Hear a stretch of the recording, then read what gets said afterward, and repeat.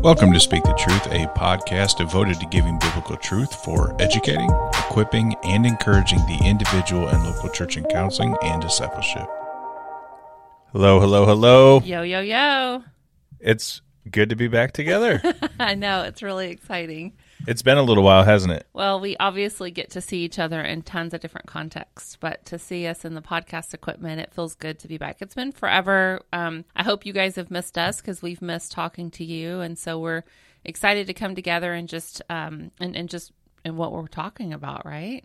Speaking of which, what are we talking about, Shauna? Who do we have with us? Yeah, so we are actually joined by a special guest today. And so as you guys know, with Speak the Truth, we really don't do many book reviews. And so I think there's some podcasts that are out there that are really strong at that. And so our hope is always thinking through the pastor and the biblical counselor out there. How can we help just continue to speak to you in a way of equipping, helping you in your biblical counseling, helping you better care for others. But when P&R Publishing reached out to us and mentioned this book, and just really knowing her through the grapevine, I thought this would be actually a really good fit for our podcast, because I think this could be a really good tool and resource to supplement your counseling, really not only training from you and for you to think through things differently, maybe in your own heart or just in equipping you, but also might be a resource that you would want to use in providing to your counselee for a reading assignment and things like that. So I am happy to welcome Esther Smith on Speak the Truth.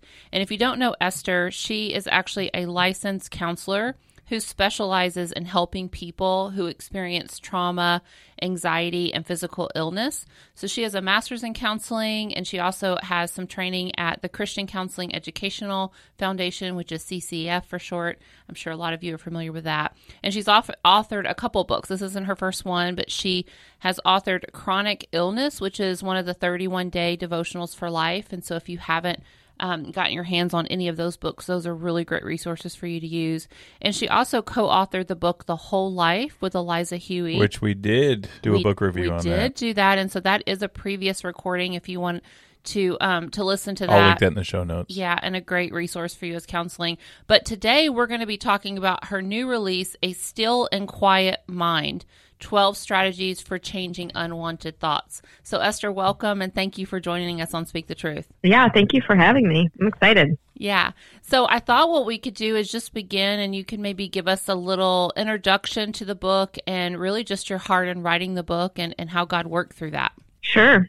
So I think when I think back on my process of getting to the point of writing this book, there were just so many different things that kind of came together at the same time to give me the idea, to give me the content. One of them was that someone invited me to speak at a conference on taking every thought captive. And so I just started thinking about, okay, what does it actually mean to take every thought captive, and how do we actually do that?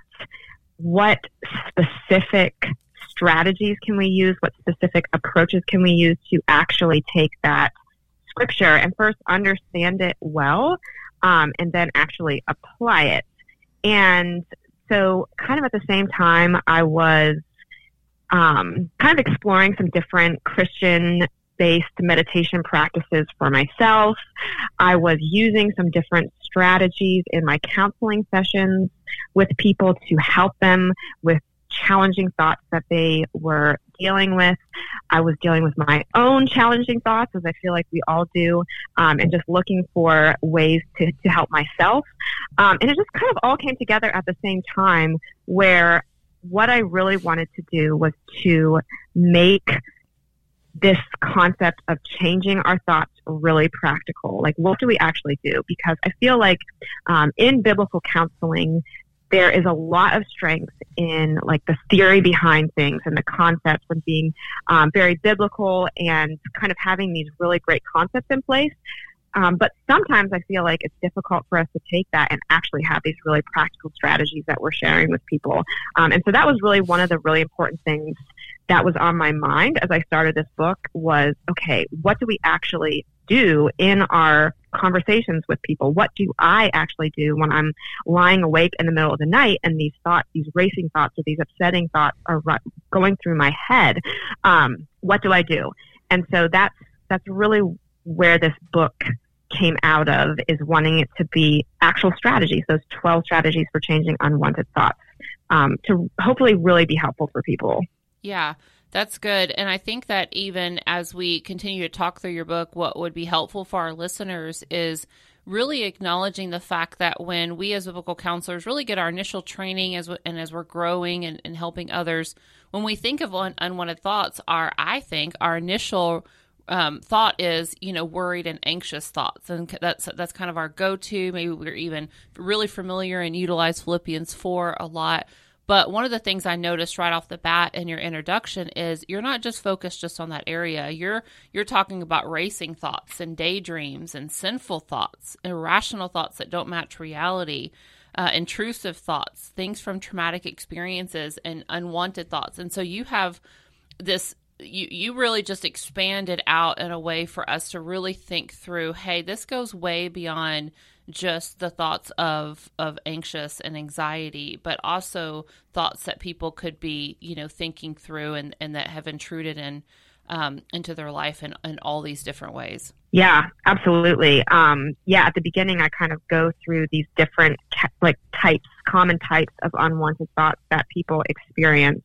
And I think another key point of the book that really came out of what I was seeing in counseling sessions is that we can't treat every single type of difficult or unwanted thought the same. Mm-hmm. If we give the same strategies, the same approach for anxiety, let's say general worry, as we do for someone who has maybe experienced a really extreme trauma in the past, that's probably not going to be super effective or super helpful for that person, because those difficult thoughts that they're experiencing are coming from very different places. And so if the cause is different, then it just seems rational. It just seems like it makes sense that our approach is going to need to be different. And so it's really important, I think, to almost I don't want to say diagnose, but to just assess carefully, okay, what's actually going on here, so that I can, give the right approach. And I go through a lot of different ones in the book. Mm-hmm. That's very wise. Assess properly, right? Assess it in a way that you can speak directly to it. Any thoughts on that, Michael? Yeah, I appreciate in the introduction, and Shauna, like you mentioned, in the verse that you kind of put down by your own experience, struggling with this yourself, is Psalm 27:14. Wait for the Lord, be strong, and let your heart take courage. Wait for the Lord. And just the reality of the heart taking courage is that's a whole person experience. It's impacting your body. It's obviously impacting your thoughts.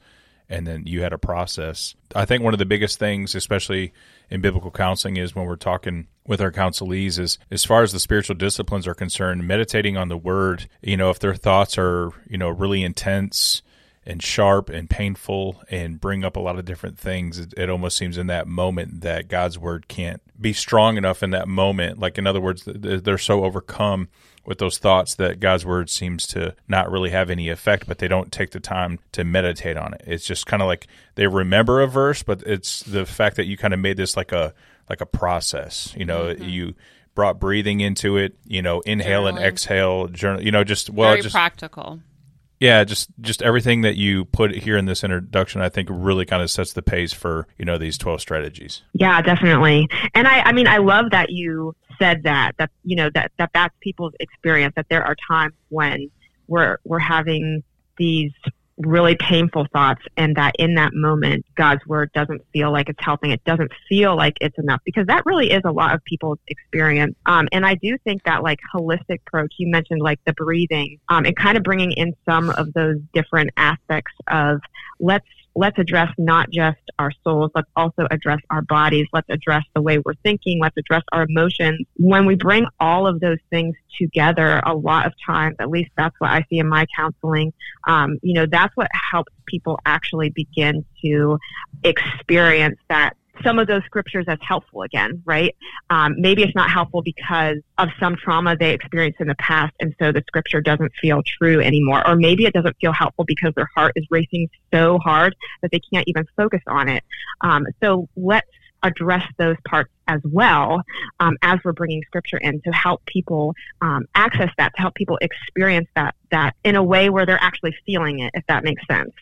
Yeah, it does. It just, I mean, in your introduction, it's like you kind of stated early on when, this was happening, is that there were, several verses that, you could have thought about, but, it took a little while, which is kind of apropos and ironic in the verse that actually helped waiting on the Lord, which is the assistance of his word and confronting your mind and your heart that wait for him. You're breathing in, you're inhaling, you're exhaling, and it's kind of like kind of synchronizing, if you will, both body and soul. So yeah, absolutely. So that really brings us to, walking through how you're saying, okay, hey, here's 12 strategies for changing unwanted thoughts. But let's look at it from 3 different approaches. So maybe vantage points or whatever that might look like. But general approach, holistic approach, and specialized approach.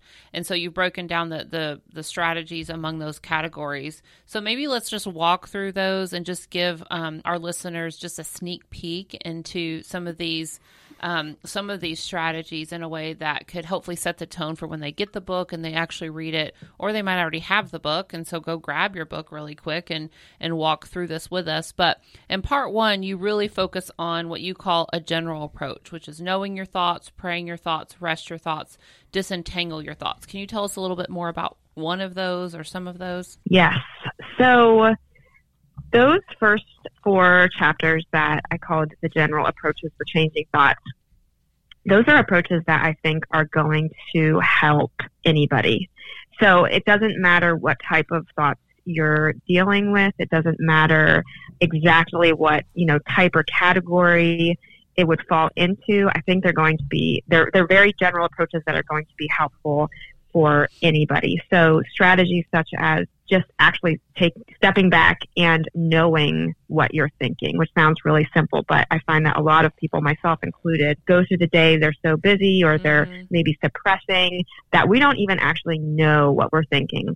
So I give strategies for that, strategies for just praying our thoughts very openly and vulnerably to God, strategies related to resting our thoughts. That really has a lot to do with just being, a big part of it, I think, is just being in God's creation, setting aside our phones and our electronics and just getting out and being in creation, and then disentangling our thoughts, which is kind of understanding where our thoughts come from. So out of like all of these approaches, one of the chapters that a lot of people have told me is really helpful to them is this process of knowing our thoughts. And one of the things that I do is offer people 4 questions to help them assess their thoughts. So I think kind of the way I break down the chapter is that there's kind of 2 steps to this. We have to know what we are thinking and then kind of examine what we are thinking.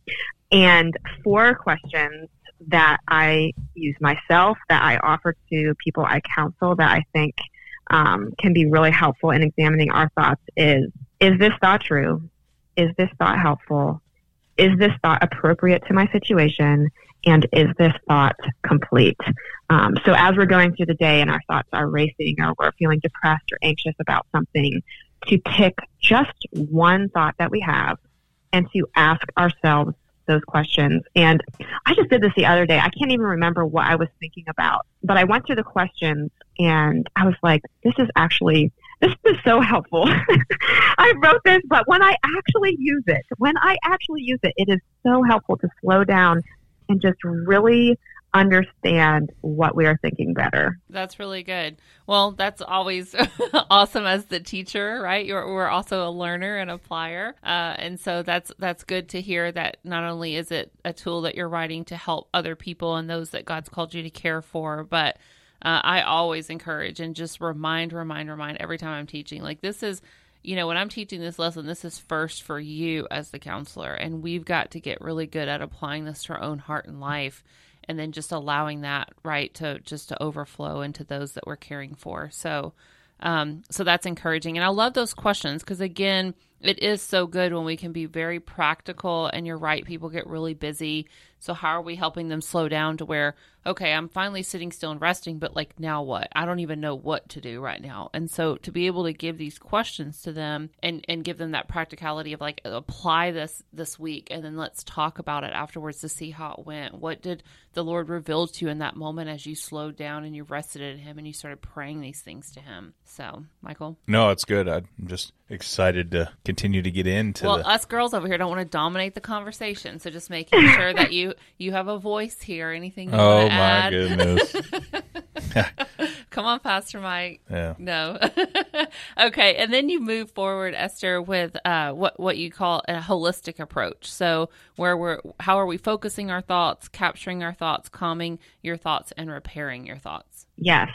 So when I talk about a holistic approach, it goes back to that idea of let's approach changing our thoughts in a way that addresses not just our minds, but also our hearts, our bodies, our pasts, every part of ourselves. So I think that one of the struggles that I see when people come to me with challenging thoughts, with unwanted thoughts, is that they're getting stuck because they're really just focusing on strategies that are meditation-based or thought-based. So things like self-talk or replacing their thoughts with truth or just other things along those lines that are very cognitive. And there is absolutely nothing wrong with those strategies. They're very helpful strategies. They're very biblical strategies.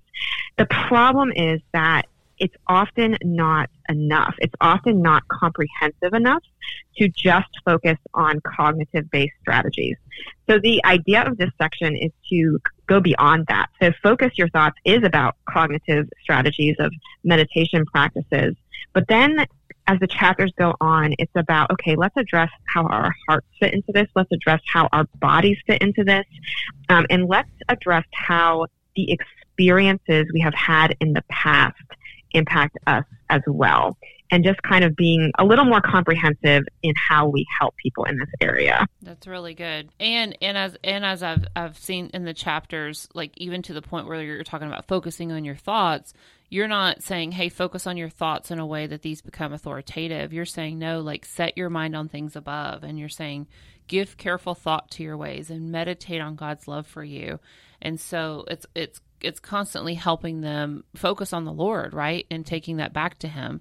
And you know what? You haven't even tiptoed around sin. You have, thoughts that turn to sin in all caps in an area. And so, hey, we're not going to tiptoe around that. We're going to call sin, and we're going to call some of these thoughts to actually be sinful. Or are you actually experiencing false guilt and stuff? And so I love your heart on that. And so why did you feel that was important to make sure that was included in here? Yeah, so I definitely did not want to tiptoe around that, because that's clearly an area that people struggle with. It's clearly a category that is so important for us to address. So of course, like, we can go too far to one side of making everything about sin, everything that people come to us, the people we counsel, we can make everything about sin, or we could do that in our own lives. But we can go the opposite direction as well and leave that out of the picture. So if we are having the balanced approach that I'm kind of striving for, we're going to address suffering, we're going to address bad things that have happened to us, we're going to address the way that our bodies are fallen, but of course we're also going to address sin. So I definitely wanted to make sure that was a part of the book, while also just being very mindful of how sometimes that has been shoved down people's throats, and sometimes that has been made the only problem. So we don't want to do that, but I also don't want to leave it out. That wouldn't make sense either, or be biblical, right? Yeah, that's very true. So I appreciate you doing that, because most people think that these books just come about and, it's like in the movies where you're just sitting down with glasses looking at the mountains and it's just flowing out, right? And so, as I know, like, writing does not come easy.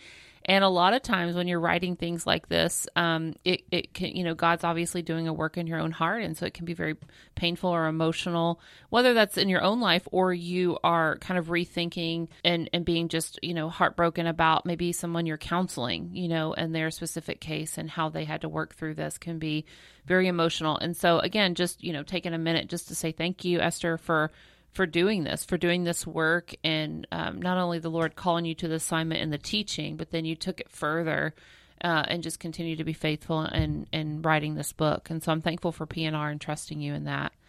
So with that being said, there's the third approach, the specialized approach for changing thoughts. And you break those down into setting aside your thoughts, dismissing your thoughts, medicate your thoughts, and sit with your thoughts. Tell us a little bit about that approach. So each one of the chapters in this last section is very different. And the reason for that is because I wanted to address specialized areas. And so the areas that I address are thoughts connected to trauma, intrusive thoughts that would often be connected with OCD, and then the concept of medication and when it might be a good idea to consider medication. So each of the chapters is very different. And again, trying to get at this idea of we can't treat all unwanted thoughts the same. So, and that's one of the things that I think I often see when people are getting stuck in the change process related to this idea of their thinking. A lot of times there is a past trauma that has not been addressed.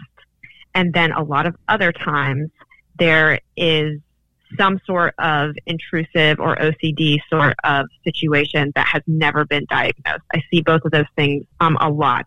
Or there is something that would maybe apply to that kind of final chapter of sitting with your thoughts. There's something complicated going on that is leading the thoughts to just linger or be very difficult to treat. It could be connected to some sort of physical or genetic issue that's going on. It could be related to some sort of ongoing stressor, but something is going on that is making it very complicated to change the thoughts. And I just wanted to acknowledge that in the last chapter, that those situations exist, and that there are times when this can be just a very, very difficult and very long process for people. Mm-hmm. Yeah, that's good. So how would you, Esther, encourage counselors to use this book, maybe as, in session or out of session with their counselees? My encouragement would be to go through the book and practice and learn the strategies for yourself and to actually incorporate them into your life. I think that it's a huge temptation, like for me, to read books and to kind of skip past the strategies, to skip past the suggestions, and just kind of either skip them or read them but not practice them. So if you really want to use this with your clients, with your counselees, I wouldn't just hand it to them.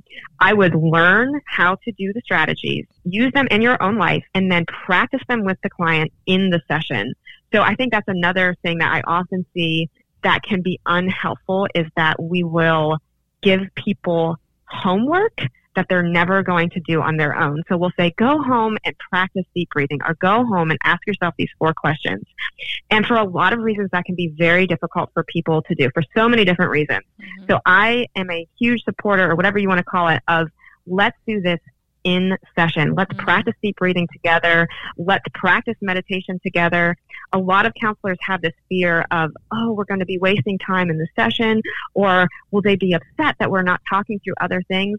And I strongly, strongly believe that it is not a waste of time. I have found over the years that when I do this with people in session, it is so incredibly helpful for them, and then they actually use it. Mm-hmm. So, like, if you tell them go home and do it, they're not going to use it. But if you do it in session together and they experience, oh, this is really helpful, they're actually going to use it. Mm-hmm. No, that's really good because, and to your point, over the years in counseling, I realized a lot of people that we see, a lot of it's just discipleship, and we assume just because they've been going to church for a really long time that they know how to pray, that they're journaling, that they're practicing spiritual disciplines, and many of them don't really know what to do. And so I think that's a very, very good point. So yeah, that was good. It kind of reminds me of Ezra 7:10 that, study, do, and then teach. So do it with them. Yeah. That's really good. Yeah, study it, understand it, apply it to yourself so that you can rightly teach and help others in doing it as well. Great feedback. Well, Esther, in closing, is there any final thoughts that you want our listeners to know? Anything we missed, or whether it's about the book or about what the Lord's doing in your life? One of the things that I really like to highlight is just going back to that last chapter of Sit With Your Thoughts that we mentioned, and to really want to leave people with this idea that we cannot assume that if we just try hard enough and practice all the right strategies and do all the right things, that people are going to get better or overcome whatever unwanted thoughts that they're dealing with. And I think that that's very important for us to wrestle with and to think through, and to think about those times when these unwanted thoughts are going to be people's thorn in the flesh. Then when these unwanted thoughts are going to be something that people are going to have to deal with, maybe for the rest of their lives, I think that makes us uncomfortable. And I think that it's something that I just like to throw out there of what do we do with this? How do we wrestle with this? And that being a very important part of our counseling with people. Mm-hmm. Yeah, that's really good. Thank you for just giving all of us that reminder, or really just alerting us to that as well. And I noticed on your email bio, one of the things I missed out on is that you're actually the owner of the Christian Trauma Counseling. Do you do online counseling too, or is it only in person? Because I know you're located in Maryland. Yeah, so I do. Actually, it's all virtual, and good. So that counseling practice that I have is pretty new. I've had a private practice for a while, but just recently changed the name to Christian Trauma Counseling, and we do offer virtual counseling services to people who live anywhere. So, okay, yeah, good. So that's good to know for our listeners. We will put that in the show notes. Yeah, we'll definitely put all these details in the show notes. And then one other thing is, we also have a lot of, so with ABC, we have training centers. And so we have some of our training leaders that typically tune in, that are leading multiple counselors, so some who have 10 to 30 counselors underneath their supervision. And so oftentimes they like to bring guest teachers or speakers in that kind of teach on a specialized area. And so do you actually do that? Do you ever Zoom in or do any type of training on trauma or like anything specific from this book? Would that be like a resource or something that could be helpful for them? So a couple things. I do teach a Christian meditation class a couple times a year where people can, both counselors and people who are struggling with these things, can learn about some of the strategies in the book, but also strategies that did not make it to the book. So that is actually like my absolute favorite setting to teach these things. I think that hopefully the book is a helpful way to learn about some of the strategies, but if I'm being very honest, the best way to learn it is if somebody is teaching you in a live setting. So I do offer classes, and a lot of counselors will take those classes to just use the strategies for themselves, but also to just to help them have strategies to teach people in session. And I haven't done a lot of I think you said training, but I do actually have a webinar that I'm going to be doing with the Christian Trauma Healing Network in September that will be teaching Christian meditation strategies for counselors and people who are trauma helpers. Okay, good. Yeah, so we're familiar with Beth Broom's ministry, and so we can put that in the show notes. And then if you just want to email us that link for them to register for the meditation workshop, we can also include that. And if you are a leader listening and your immediate thought was like, I wish I could do that, but I don't have time, remember that there are counselors under your care. You could also ask, one or two of your counselors to take the course to then teach your other counselors. So don't ever feel the weight that you have to be the one to always take it and lead out in that way. Multiply your people. Yeah, encourage your people to step up in particular lanes, to grow deeper in that if that's the people that they are counseling, and then allow them the opportunity to just pour that over into the other counselors within your team. So, Michael, any final thoughts? No, I think that's awesome. And we will definitely have a few copies of this book in our little store, our little in-house store here at Truth Renewed. Oh, that's awesome. Well, Esther, thank you again for joining us on Speak the Truth. Thank you for writing this book, for sharing that with us, and for giving us all a good tool to to grow in changing our unwanted thoughts. Yeah, thanks so much for having me. Thank you for joining us on Speak the Truth, and we will talk to you next time.